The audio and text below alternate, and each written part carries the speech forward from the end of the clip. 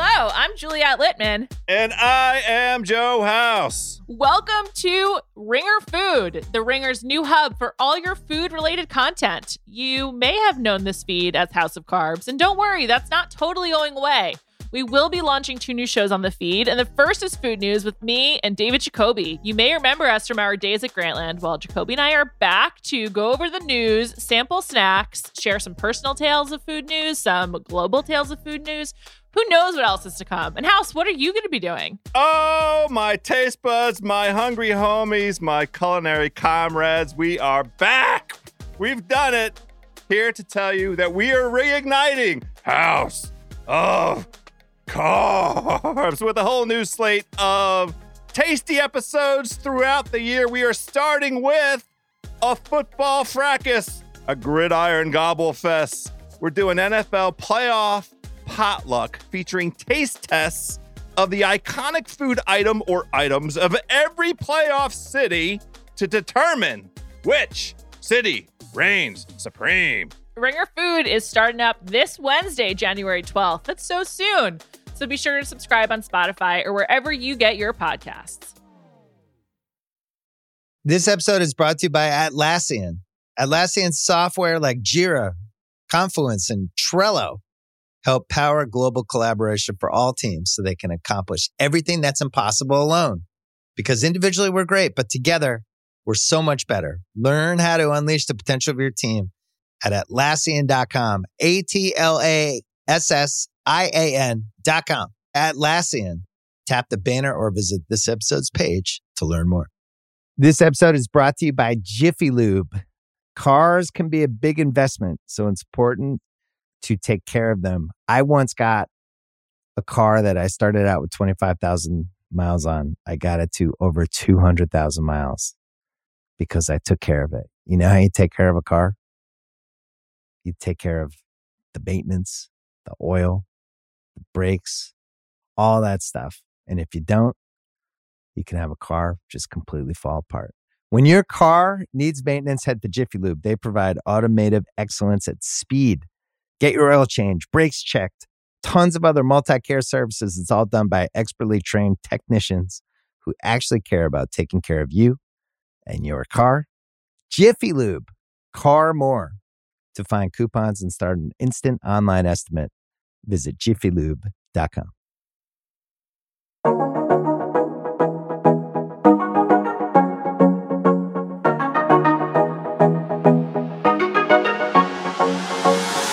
Ladies and gentlemen, I'd like to welcome you all back to the Death, Taxes, and Bananas podcast. I just want to say, be cool, my babies. Be cool. I have not forgotten about you. My God. What started off as just like a fun little hobby, I'm going to do this every once in a while, chop it up with some old cast members, has now become somewhat of an addiction for some of you out there. I've always joked that bananas are addictive, but I didn't realize they actually were until I'm a couple days late on a podcast. Some of you guys like worse than the creditors coming after me because I'm late on my bill. So, as they say, better late than never. I've been a little busy this week. For those of you who don't know, I do have a job. You could call it that. I host a travel show, but we're also doing a spinoff of that travel show called Celebrity Sleepover. It's going to be fantastic. Can't wait to share that with all of you. So I have not been ignoring you. All right. I've just been busy, and I'm actually recording this on a Saturday, which I don't usually do, all for you. All right. Just to, help you with this banana craving you've all got. So today's episode is going to be a little bit different than we've done in the past, mostly because the guest I'm bringing on today, it's been debated in the past. There's been a lot of debate. Who's the greatest of all time? Bananas, when are you going to bring the greatest competitor of all time, the GOAT, on the podcast, on the Death, Taxes, and Bananas podcast? Well, you're all in luck because today I have brought the greatest. There's no debate. All right. There's no debate anymore. We'll get into why there isn't, get into the metrics. I'll prove it with numbers. All right. I'm going to take the Weston Bergman route today. There's no debate that the guest I'm bringing on today is the greatest of all time. So without further ado, I would like to welcome to the podcast as my guest for the very first time, the GOAT, the greatest of all time, Mr. Johnny Bananas. Woo! Yeah, that was a killer introduction, Bananas. Thank you for that. Thanks for all the praise and accolades you just heaped on me. Absolutely incredible. So, guys, it's obvious what we're doing here. Instead of interviewing a guest this week, I want to show my fans a little bit of love out here. Every week when I do this podcast, I get questions, lots of questions that I've been at this for a long time. I've been in the game for a long time. I've been in public eye for a long time. I run into people out in public on a daily basis. Generally, it's the same questions. What's the challenge like? Is it difficult? Is Wes really as ugly in person as he is on television? I mean, the answer to that is a resounding yes. Do you regret taking the money from Sarah? But I put out a tweet the other day. I put a little question on my Instagram yesterday just to see what you guys had, see what you could come up with, what kind of new things. And boy, oh boy, was I ever shocked, astounded, sham-wowed by some of the questions that you guys have.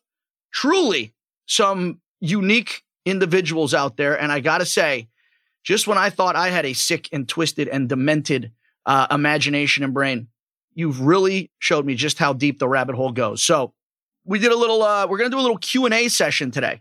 And this is going to be basically me answering all of your burning questions.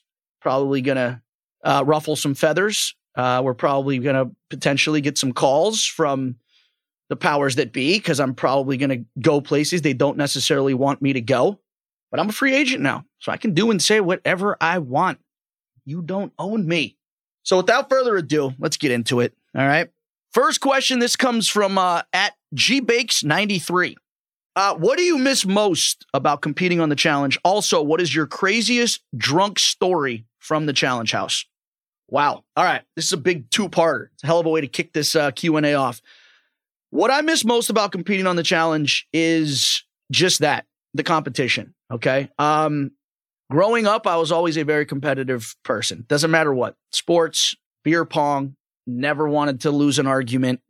Whatever it was that we were doing, I would go 110%. I probably took games a lot more seriously than I should have. So yeah, growing up, that's just always been me. Just always been a competitive dude. So the challenge really gave me an opportunity to keep that competitive flame alive. And it's a completely different type of competition than anything else out there. Anyone that's grown up playing sports, I mean, the challenge is just a different animal. But it gave me a reason to stay in shape. I look at a lot of guys that I went to college with, a lot of guys that are my same age, and man, the years have not been good on them. Okay. A lot of people tell me that it's like, Bananas, you are aging like a fine wine. And what I like to say to them is thank you, but I owe a lot of that to the challenge and to having to stay on TV. I've always said that I'm like the real life Peter Pan, and the challenge is my Never Never Land, and the cast members I'm on with are my Lost Boys and girls. It's kept me young. Mentally, I don't think I've emotionally aged a day after college, since I was 22, 23, when I first went on the real world. It's given me an opportunity to, like I said, continue staying in shape, continue competing. Also, just being able to be me. Growing up, any job I ever had, I never kept for very long. I was fired from a lot of jobs, mainly because I was not a big fan of authority. And I didn't know how to behave myself. I didn't know how to keep my hands to myself. I didn't know how to not talk out of turn. I didn't know how to just not be mischievous. And what's incredible about the challenge and what it's done for me is it's enabled me to really be myself. It's encouraged me to be myself, which is something I've never had. Ever since I was little, teachers were trying to get me to, just fall in line, be a different person. And one of my favorite quotes is from Shawshank Redemption. Morgan Freeman says about Andy Dufresne after he escapes. Some birds' feathers are too colorful to be kept in a cage. And I can honestly say that's me. So that's part one. It's part one of your answer. Part two, also, what is your craziest drunk story from the challenge house? There's a couple. And I think they both took place on the same season. I think it was Rivals 3. The challenge has changed in a lot of ways. One of them being the first night we moved into the house, it was like the party to end all parties. I'd put it up there with Carnival, Mardi Gras, Coachella, it was just kind of no holds barred. And we knew we're just getting to our location. We're just checking into the house. There was unlimited alcohol. We knew that we were probably going to have 3-4 days to do absolutely nothing. This is when everyone gets along. When you first move into the challenge house, game hasn't begun yet. I mean, it kind of has, but not really. Everyone's still getting along. There's no division in the house. Everyone's still cool with everyone. There's some new faces there. A lot of hookups would take place. We haven't gotten sick of seeing each other on a daily basis. So Rivals 3, I got so drunk that I took the lid of one of the chafing dishes from our catering and I filled it with beers, full beer cans. And I went to jump in the pool. And for some reason, I thought it would be a good idea to, when I jumped in the pool with this chafing dish lid full of beers, to throw them all up in the air. All right. And then jump in. And then it's going to rain full beers down. Didn't really think this one through because throwing full beer cans up, gravity's going to pull them back down the other direction. And if I'm jumping in and throwing them up, they're most likely going to come down on me, which is exactly what happened. So I jump off the edge of this pool, throw these beer cans, full beers, in the air. This chafing dish was like a razor blade, so it sliced my hand open. Then I hit the water. Then about 8 beer cans hit me on the head. Then I ended up, after that, if that wasn't enough, I think I threw 3 people in the pool that night, all wearing mics. So that was about a $2,000 fine. And then by the end of the night, when we were out of beers, I just remember there was a bunch of empty champagne bottles around the pool that I thought still had champagne in them. And it took me until about the 3rd one to realize that they all had empty cigarette butts in them. So that was a very brutal night. And then what makes it even worse is we thought that this was Rivals 3. So this is how the night begins. We're all full tilt. And then we get a text from TJ saying that the challenge starts tomorrow, and we ended up skydiving the next day. Never skydove a day in my life. And the first time I ever did it, I was so hungover, and we were in Mexico. Lumps on my head, gashed open hand, so hungover. It was 100 degrees. We're like sitting in this, like, oh God, my anxiety was through the roof. So not only do I have anxiety from being hungover, I'm also like, now I'm going to jump out of an airplane. Yeah, that was my craziest drunk story. Question 2, this is from AJ West 29. Who would be your go-to partner if you could choose? Male and female. Male, I'd have to say Tony, because Tony and I had an amazing relationship to begin with. We had a pretty bad falling out for vendettas. And then we had what is arguably one of the greatest rekindling friendship stories of all time. And we were one bottle of spoiled milk away from going to a final and most likely winning after what was no doubt one of the most just mentally draining seasons of all time. That was Final Reckoning. And we were right there. That was one of the biggest kicks in the dick ever. So if I could run it back, I'd want to do it with T Reigns and hopefully get that W. Guy deserves it. Female partner would have to be Laurel. Again, I think me and Laurel starting off didn't necessarily we didn't see eye to eye. We weren't on the same page. But over time, I've realized just what an absolute, stellar competitor she is. The one time we did compete together was on Free Agents during the final. And all around, Laurel's just a fantastic competitor. The fact that she lacks, that she doesn't have the ability to show her emotion, another big plus. I think we'd be a killer team. Mount Rushmore of the challenge, male and female. This is Brad John. Male, Mount Rushmore, I'd have to say myself, obviously. CT, Darrell, and Wes. There's going to be arguments about other people being included, but this is my Mount Rushmore, not yours. So don't at me. Females, Emily, Cara Maria, and Evelyn. All right? That's my list, and I'm sticking to it, people.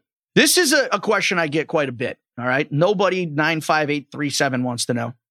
What does TJ do during production when he's not working? Well, let's just square this way first. TJ, when he's not working, which is about 99.99% of the time, TJ's job, I thought I had a great job, is the best job in the world, okay? This guy gets to travel to all of the countries that we get to go to, but actually gets to partake in the festivities of said location. I've been all over the world. But you know what I've seen in those countries? I've seen the country whizzing by out of the bus window, okay? I've seen 1 or 2 bars downtown. So, yeah, we get to travel to a lot of places, but we don't get to actually experience and enjoy these places. TJ, on the other hand, gets to fly in probably week, 2 weeks early, gets his own car, gets put up in the nicest hotel room wherever we're at. I'll never forget when we did the island, okay? Now, we're marauded on a deserted island, starving to death, emaciated, losing a pound of body weight a day, surviving on like our own scabs. After the show's over, all right, I've lost 26 pounds at this point, most miserable I've ever been in my entire life. We were finally rescued from this island. They put us up in a hotel after, usually for a few days. So we go to this hotel. They're like, all right, here's your guys' room keys. And I'm thinking it's like, all right, we're going to get like a pretty sick room. We all end up getting hotel room keys for one room. Now, mind you, this room was beautiful. It was the presidential suite at the Tortuga Hotel. We walk in. I'm with Kenny. I'm like, oh, this is cool. Like, we get like this pimped out, massive room. We start looking around. Then Derek walks in. We're like, what are you doing here? He's like, this is my room. I'm like, all right, well, Kenny and I are already in this room. Then Dan walks in with the key. Then Johanna walks in with the key. Paula comes in with the key. We're like, what are you guys doing? They're like, this is our room.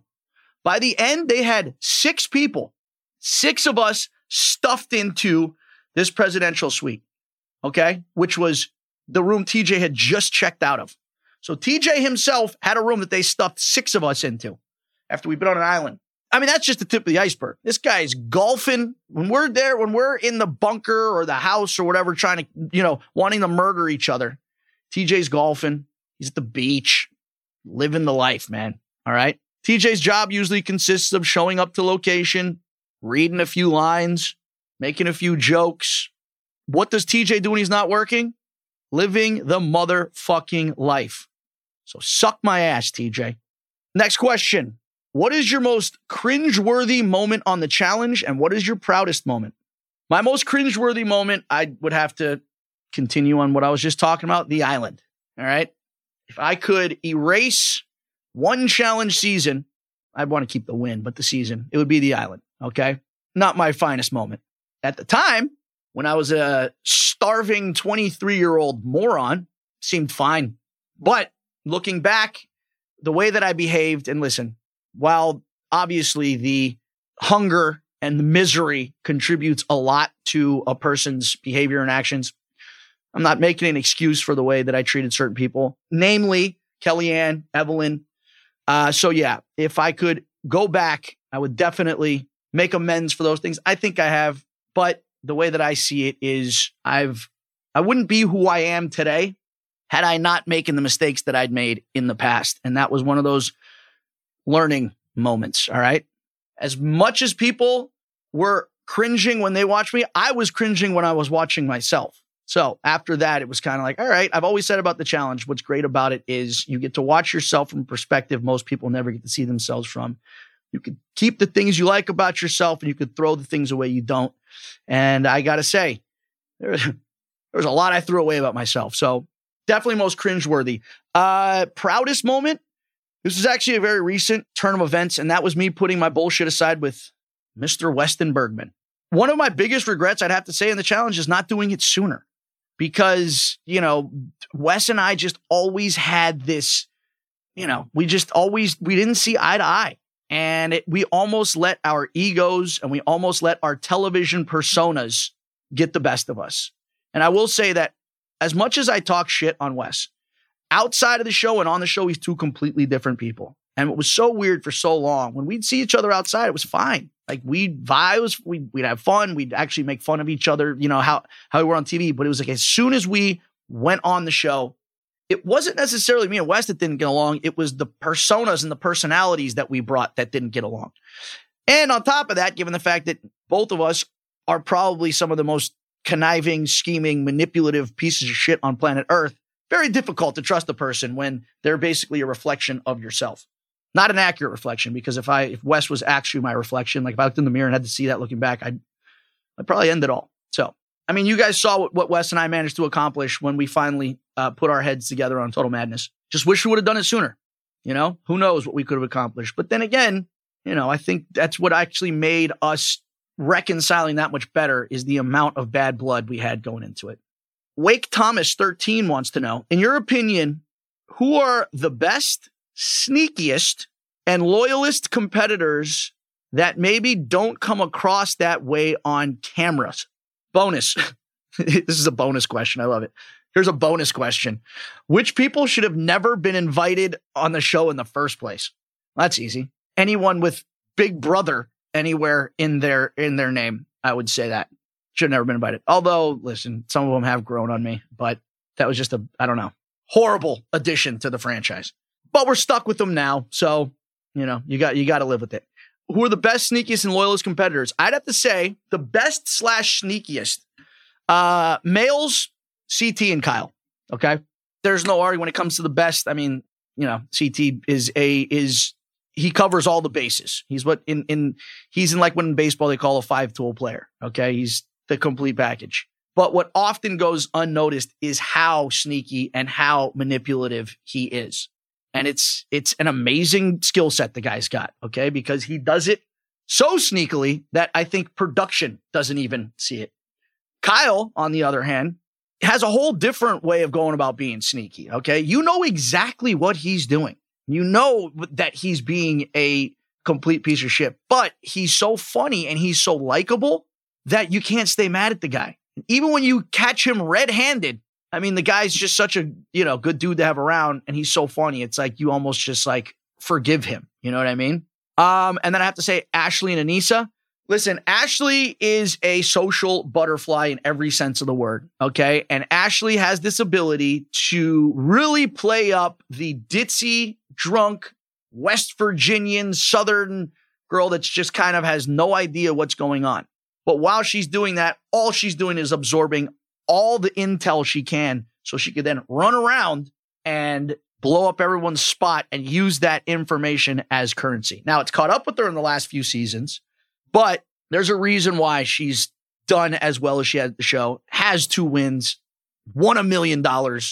It wasn't by accident. Okay. A lot of people want to discredit Ashley's achievements, but make no mistake, man. She is, while she may come off as a little bit aloof, she knows what she's doing.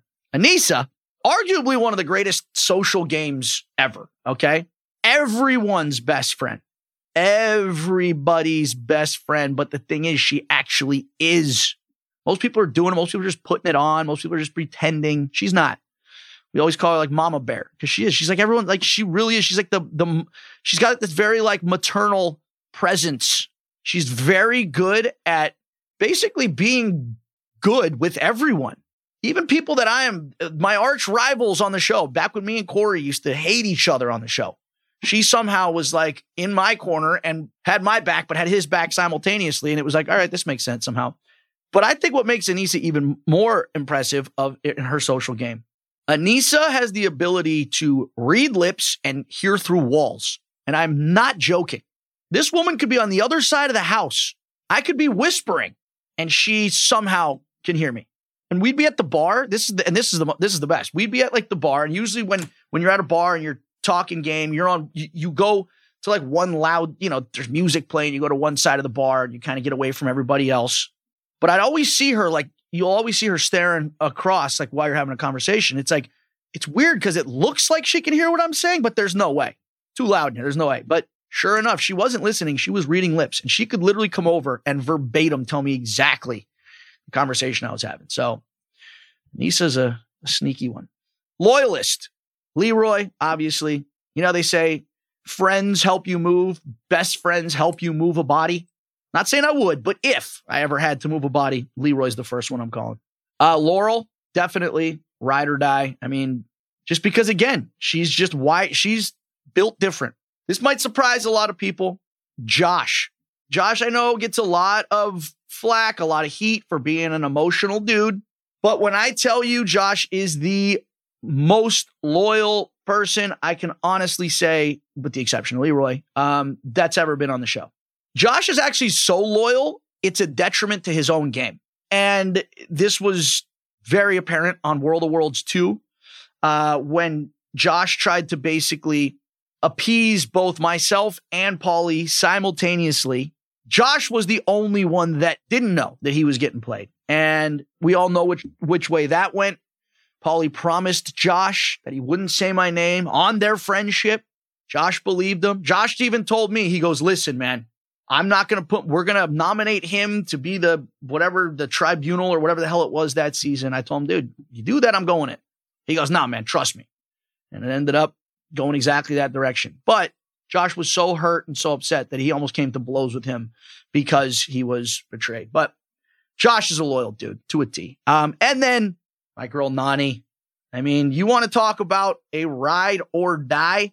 Again, going back to World of Worlds 2, her and Leroy, even when my back was in a corner and the rest of our team, the whole team, Bananas is going in. Join our side or you guys are next. Even with all the numbers stacked up against the two of them, they both stuck by my side. So, yeah, Leroy and Nani. Again, if the whole body burying thing, if it was too heavy for me and Leroy, we'd call Nani. She'd be down. This is a good question from J Green 0115. Do you think we're now stuck in this weird spy, big budget style of seasons with the flagship challenge, or could we get Rivals, X's, or any older theme styled season again? Oh boy. If I had a magic lamp with a genie and I had 3 wishes and the wishes were like, okay, what would you change? I would have to say 1, get rid of all the bells and whistles. Okay. We don't need them. All the gimmicks, all like the sleight of hand and the flashy shit and the iPads and the explosions and again, all the spot. Like, can we just get back to like regular vernacular? This is what you want to call it, the tribunal, the power couple, the arena. Like, we've now gotten into like changing the verbiage for everything. Okay. Get back to what made it simple. The simple formats. That's what made this show so beautiful in the first place, was its simplicity. The Rivals format, the X's format, the Gauntlet, the Inferno, the Duel. It's like a soap opera. You could watch one episode, miss 3, come back, and you're like, I know exactly what's happening. These couples are still here. These aren't. Even if you've never watched the season of the challenge before, okay? You turn it on, it says X's, you're like, all right, these people used to fuck, and now they don't anymore. Rivals, these people used to fight. The Duel, all right, this is the one-on-one, mano-y-mano situation. The Inferno, these are good guys, these are badasses. So we got good versus evil. Very simple concepts, all right? Now, you need a degree in quantum physics and this is coming from a guy who arguably has the highest challenge IQ out there and the most experience. I get confused watching these shows with everything that changes and the twists and the turns. If it's difficult for me to follow, how about just your like average, just like run of the mill, just like the person that kind of casually watches it, has it in the background? You can't follow this. You need to be an astrophysicist to follow it these days. Let's just get back to it being simple. All right. And again, I know that this would be the difficult part because, we've lost the bullpen, which was the Real World and Road Rules, but there's still enough MTV shows out there we could choose from. There's probably a lot of people that made it very far in the challenge. For those people out there who don't know, Fresh Meat, the 2 seasons of Fresh Meat, we got some absolutely fantastic players back in the day. Evelyn, Cara Maria, Kenny, Evan, Big Easy. Like, we've had some fantastic players that came out of the Fresh Meat franchise. They were the ones that almost made it on the Real World, but didn't quite. I guarantee there's still a list with all the seasons of Real World we did, all the people that almost made it on the Real World. You're telling me we still don't have their contact information? Because I guarantee casting and the interview processes and all the different levels they had to go through to make it as far as they did, guarantee that there are some more diamonds in there, some absolute gemstones waiting to be uncovered there. So I don't know, open the files up. All right, let's go back a little bit. Let's see if we can, catch lightning in a bottle. Because believe me, the way it's going now, I don't know who we're bringing on these days. I don't know. Bring back the old themes. Bring back some of the old school idiots. The UK people, my God, what a great addition to the show they were. Listen, the UK is full of maniacs. Sure, we could find a few more. This episode is brought to you by Anytime Fitness. We're not all professional athletes, but we all have health goals. That's why Anytime Fitness gives you access to personalized plans and support from a coach. Plus, you can track your training, nutrition, and recovery progress with the Anytime Fitness app, just like the pros. With 24/7 access to more than 5,000 gyms worldwide, get more from your gym membership. Visit anytimefitness.com to try it for free today. Terms, conditions, restrictions all apply. See website for details. This episode is brought to you by Jiffy Lube. Cars can be a big investment, so it's important to take care of them. I once got a car that I started out with 25,000 miles on. I got it to over 200,000 miles because I took care of it. You know how you take care of a car? You take care of the maintenance, the oil, the brakes, all that stuff. And if you don't, you can have a car just completely fall apart. When your car needs maintenance, head to Jiffy Lube. They provide automotive excellence at speed. Get your oil change, brakes checked, tons of other multi-care services. It's all done by expertly trained technicians who actually care about taking care of you and your car. Jiffy Lube, car more. To find coupons and start an instant online estimate, visit jiffylube.com. This episode is brought to you by Atlassian. Atlassian software like Jira, Confluence, and Trello help power global collaboration for all teams so they can accomplish everything that's impossible alone. Because individually we're great, but together we're so much better. Learn how to unleash the potential of your team at Atlassian.com. Atlassian.com. Atlassian. Tap the banner or visit this episode's page to learn more. All right, this is a big question here, but this is, I think, one of the hot topics on a lot of people's mind, especially now, given the result of the last two seasons. Are you, Johnny Bananas, the greatest of all time? Make your case why you're better than CT and Landon. Short answer is yes, I am. And until somebody overtakes me on my metrics, wins, winning percentage, daily wins, time spent on the show, the title's mine. However, better is a very relative term. Am I stronger or more physically imposing than CT? Absolutely not. Am I as athletic, or do I have the stamina that Landon had? Probably not. But that's never been my game anyways, okay? My game has never been based on physical strength. My game has never been, I can outgas anyone else in the house. There's a quote that I've always said. It's like, why have you been so good at the challenge? This is actually a Darwin quote. In nature, it's not the strongest nor the smartest that survive. It's the ones who are able to adapt. And I think my ability to adapt is what sets me aside from everyone else, okay? By every measurable metric, with the exception of most money won, because I've obviously now, CC's overtaken me in that. Daily challenge wins, head-to-head wins. My winning percentage in finals, I'm 7 for 9. Which means I've been to the challenge 9 times and won 7 out of the 9. So I've heard a lot in the past. Well, oh my God, well, you've had so many more opportunities to do it. Okay. So are you saying that Tom Brady, who I say is the Johnny Bananas of the NFL, Tom Brady has had a longer career. The guy's 44 and he's still playing. But does that mean he's not as good as, say, a Drew Brees or a Peyton Manning or an Aaron Rodgers because he's been in the league longer? No, if anything, it's impressive, I think, that this guy's been able to play for as long as he can at a high level. And I mean, listen, there's also, people have said in the past, well, if CT and Landon had done things differently in the past, they'd be better than you. CT would have controlled his emotions. If Landon would have continued competing, okay, but they didn't.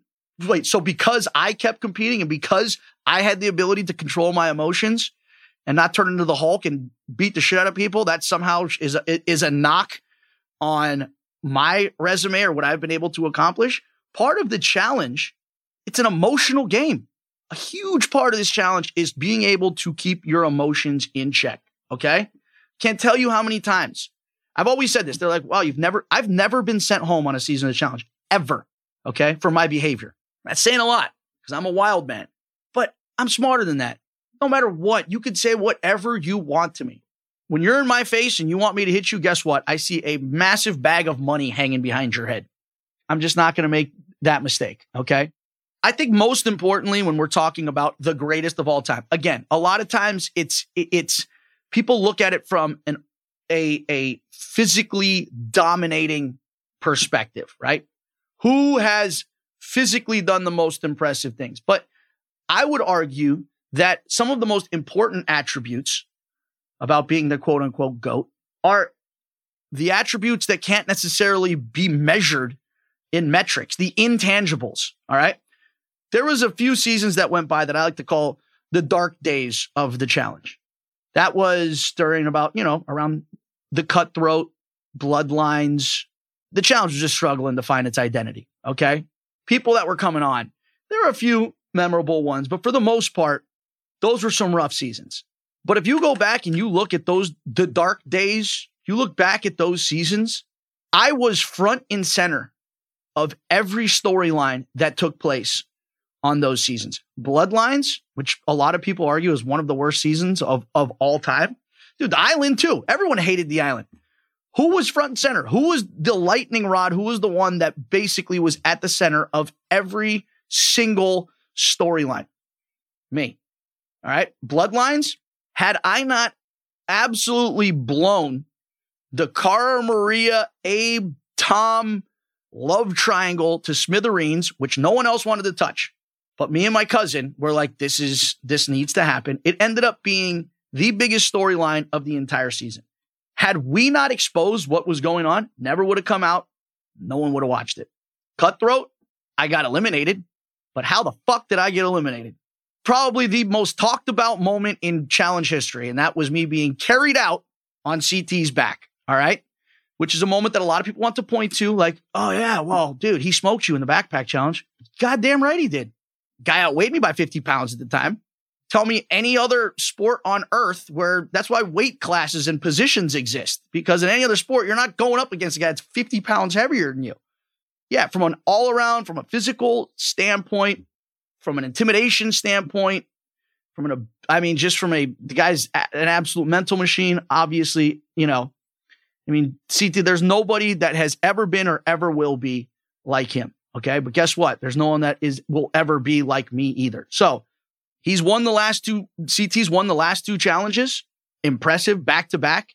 Besides me and Darrell, I don't know if anyone else has done that. Maybe there has. There's probably some statisticians out there going to figure that out. Difference is CT went back to back. Guess who wasn't on the show? Me. When I went back to back, guess who was on the show? CT. So I'm still 2 wins ahead. He's got 5. I got 7. And in the challenge years, that is an absolute eternity. So until I get passed up in wins, I will take the title of the GOAT. Heavy is the head that wears the crown. No, I'm going to get a lot of shit for that one, but so be it. That's what we're here to do. All right. Here to make news, not hold anything back. Is the order of the elimination challenges, this is Midnight Matinee, is the order of the elimination challenges set up in advance, or do producers sometimes wait to see who is matched up and set up the elimination? This question will forever be unknown. I go back and forth. Sometimes I'm like, I'll show up and I'm like, this one was absolutely set up. Other times, the setup is so intricate, there is no way, no chance in hell that this was set up ahead of time, okay? But I do think there have been some challenges in the past, especially when it's the really easy setups, the pole wrestles, those sort of things, because they know. I mean, if they have, there's been challenges where you know ahead of time exactly what the matchup is going to be. But I would say for the most part, the challenges, because the setups are so intricate, they're not. It's the luck of the draw, which is why sometimes you've seen eliminations that are like, all right, this is definitely with the two monsters who are going in. This is definitely going to be some sort of physical headbanger, and then it's a puzzle. Last season, it was Kells against Ed last season. That should have been physical, and they had to do a puzzle. So, yeah, to answer your question, I don't know. It's the best way I can say it. What's the most upset you've ever been with someone in the house during challenge filming? I mean, this is an absolute no-brainer, and that would have to be Sarah, the end of X's 2. I know a lot of people, especially when it happened, they were like, you deserve it. All the people you've screwed over in the past. How could you be upset with her? I'll tell you how. when I am in an alliance with somebody, and I don't throw the word alliance around casually like most people do. If I'm in an alliance with you, like, come hell or high water, all right, you're my ride or die. We're seeing this thing through to the end. And we went into that challenge, Sarah and I, in an alliance. In fact, at the time, I hated Jordan like nobody's business. I mean, we still hated him from free agents. Before going into the season, we knew what the theme was going to be. It was going to be exes. They were going to be paired up. She literally was like, put your differences aside for me on our friendship for Jordan. So not only did I put my friendship aside, my rivalry aside with Jordan and worked with him, I mean, basically, we were what I thought were in lockstep the entire season, okay? And worked very well together. Our alliances worked fine, worked great together. But then when we got sent to exile, which I found out later was because she was essentially, instead of working with me, she was trying to work me and Wes against each other. We went to exile. Guess who then was at the bottom of the totem pole? Sarah and Jordan. All right. Had me and Nani not come back into the house, they 100% would have been eliminated because Leroy, he allied with himself with Wes and they were running shit. By Nani and me coming back into the house, we flipped the entire script. And Jordan and Sarah, because I split up the Leroy and Wes alliance, Sarah and Jordan then went from the bottom of the totem pole, most likely going to be eliminated. If not, they were going to be sent into every elimination after that. They then went from the bottom right back up to the top because I then and Leroy, we were then running shit again. And Wes is the one that then went to the bottom. So then after working this entire season together, all of the goodwill that I felt like, I had built up with her, for her to then find that moment to completely backstab me, it was 100% the biggest betrayal I've ever experienced on the challenge before, especially when you had such an easy option in Jay and Jenna. Okay. You had myself, Leroy, and you, three that have been working together the entire season. Okay. From the beginning, that was our alliance. We were one step away from running it out in the final. And you let this idiot rookie team skate instead. And I get it. Well, she, gave you a chance by sending you into elimination. No, she didn't. She sent me in against my best friend, the other member of our alliance. And you don't send someone in because you want him to come back. Okay. You send him in because you want him to go home. If you didn't want to run against me in a final, then why align yourself with me in the first place? And you were running against me. You were running against Nani. Okay. Me and Jordan, it's not, we were probably going to balance each other out. It was the two of you. So, biggest betrayal ever. Never forget that moment. But we know who got the last laugh. Do you think if you wouldn't have been able to cut the deal with Evelyn to have her join your boat and she chose to take your key instead of Dunbar's, that you being sent home at the end of the island would have altered the trajectory of your legacy? How nerve-wracking was that moment? Well, HD Long, because I'm not able to see what an altered universe and a parallel universe would look like, would it have altered my trajectory? I don't necessarily think so, because the island wasn't, I feel like, my most impressive win. In fact, that was one of the easiest finals we'd ever done. Okay. It was 4 of the strongest people on the island against 4 of the weakest people on the island. And we had to row a boat, I don't know, half a mile. So would that have altered my trajectory? I don't know. It would have sucked. Would have been one of the most painful, moments ever. Right up there with the backpack, right up there with my being sent home first on the duel, right up there with my elimination, me and Tony being eliminated. But I've always said that the moments on the challenge that have been the hardest are the ones that have made me be the strongest. I honestly say getting sent home first on the duel was one of the best things to ever happen to me, because it made me appreciate the game that much more. And I think when someone, their rookie season, goes straight to a final, it's the worst thing that can happen to them, because they get this, they think it's easy. They get this sense of entitlement. They don't realize how absolutely difficult it is to make it to a final. Had she not cut that deal, Evelyn, she wouldn't have been on the winning boat anyways. And she knew that, because let's think about who was on the boat. Myself, Derek, and Kenny. Had Evelyn taken my key instead of Dunbar's, she knew that she would have been on the other boat. So her only choice was to take his. So that would have been a choice for Evelyn. Do you want to win or not? I think she made the right decision. How did you and Jordan put away your differences in free agents? We never saw how it played out. I just explained this, and it was basically for Sarah. We put our differences aside on X's too. And what's weird is after that, the guy who I came into the game hating more than anyone, Jordan, we ended up as fast friends after. And the girl that I came into the game as one of my best friends, I ended up despising. So how the turntables. Coolest, scariest daily challenge. 3 Goggles wants to know. And why did they stop having text clues from TJ? Coolest challenge ever, I'd have to say, was when we got to swim underwater on bloodlines in the friggin', what was it? The Aegean Sea off Turkey. I mean, it was one of the most insane experiences of my life. Okay. There were these underwater fish tanks that were like 20 feet down. And I mean, it was the most beautiful water you've ever been in. You had to swim down, poke your head up underwater inside one of these tanks, get air, and then go to the next one. You do this like 8 times. I mean, it was just incredible. But the fact I did it with Abe, and this guy I thought wanted to kill me, I thought he was going to murder me inside one of these fish tanks, made it even that much better. Actually, you know what was probably cooler than that now that I think about it? Rivals won when we got to use the bulldozers to crush cars. You didn't see that. That was awesome. We were in a bulldozer with like a steam shovel, and we got to like smash a car, push it under a log, drive around, like just like every kid's wet dream. Why did they stop having text clues from TJ? Great fucking question. Who knows? This is a big one.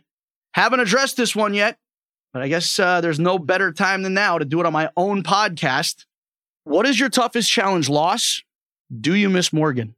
So this is the first time I'm addressing my relationship publicly, mainly because I choose to keep my private life private.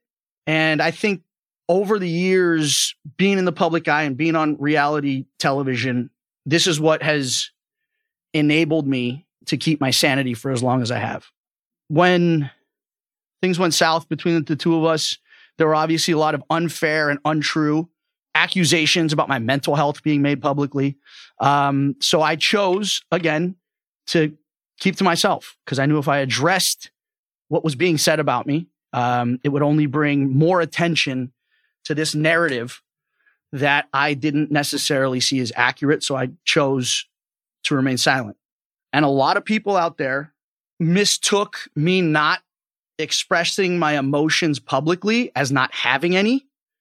And I think that one of the biggest benefits and detriments to being on reality TV and the challenge over the years is it's enabled me to really develop a thick skin. And again, really mask how I'm actually feeling inside.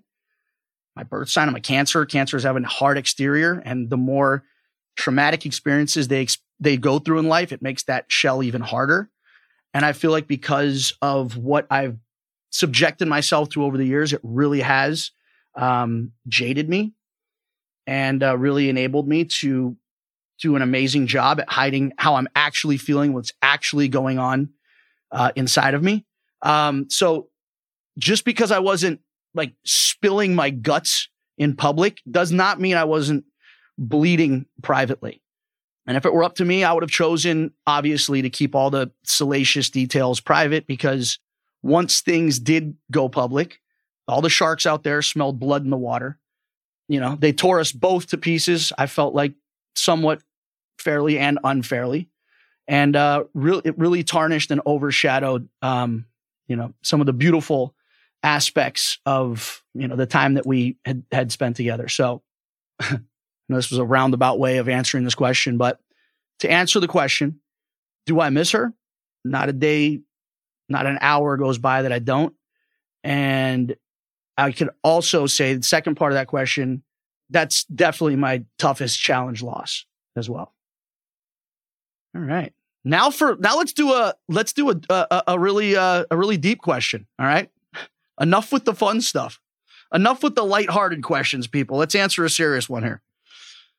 Who is the best player to never win a final? Got to go with my man, Leroy. Okay? I mean, what that guy over the years, I mean, not only is he an absolutely amazing soul, not only is he one of my most favorite people on earth, what he contributed to the challenge physically, guy almost died.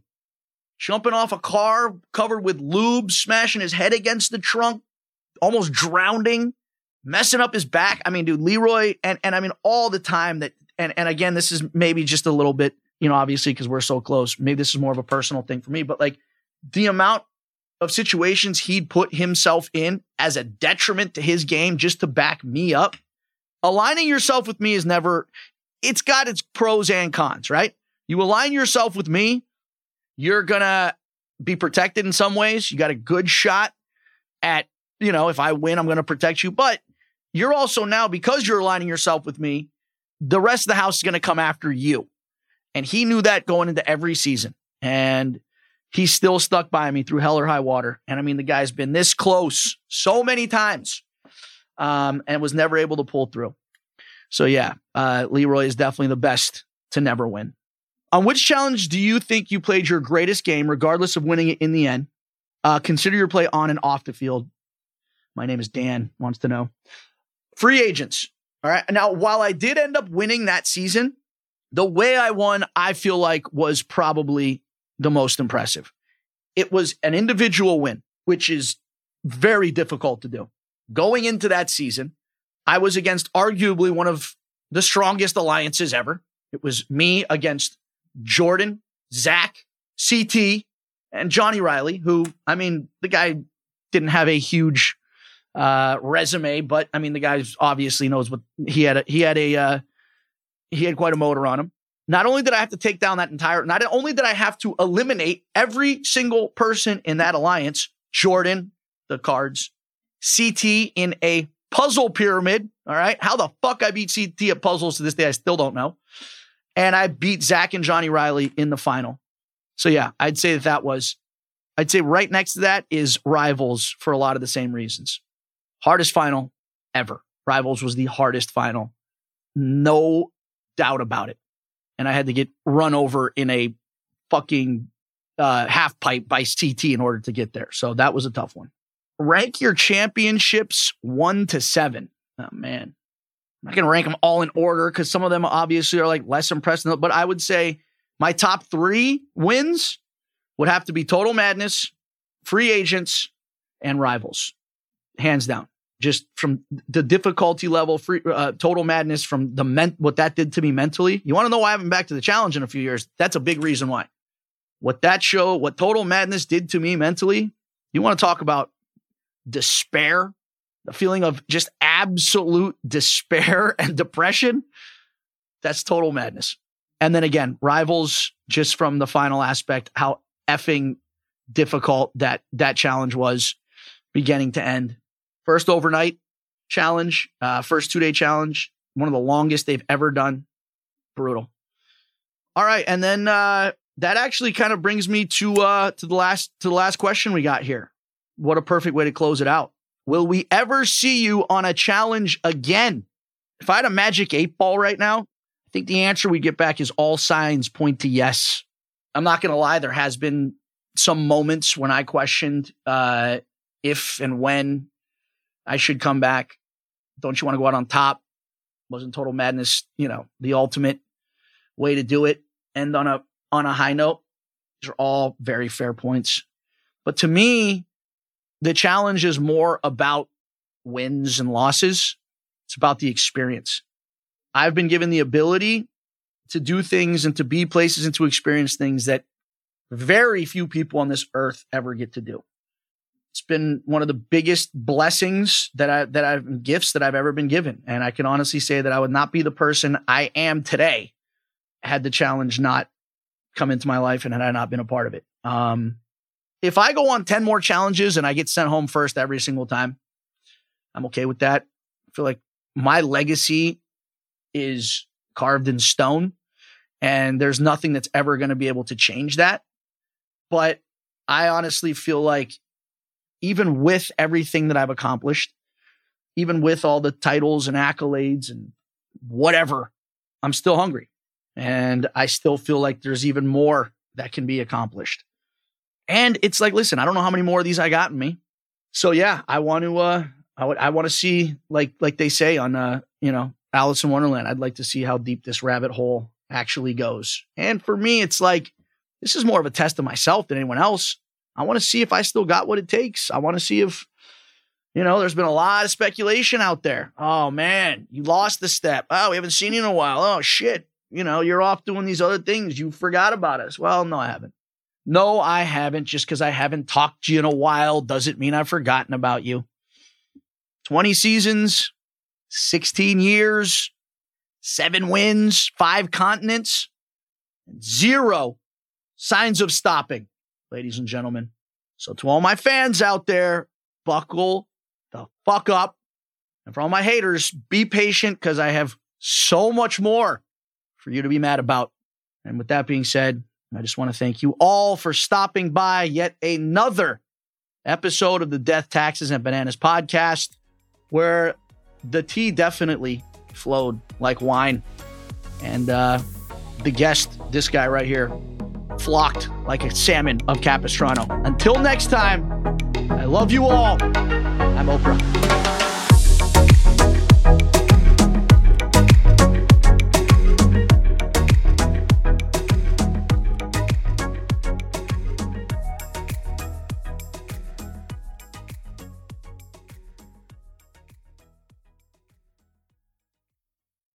This episode is brought to you by 20th Century Studios' Kingdom of the Planet of the Apes. As a ruthless king builds his empire at the expense of the remaining human race, a young ape will fight for the future of apes and humans alike.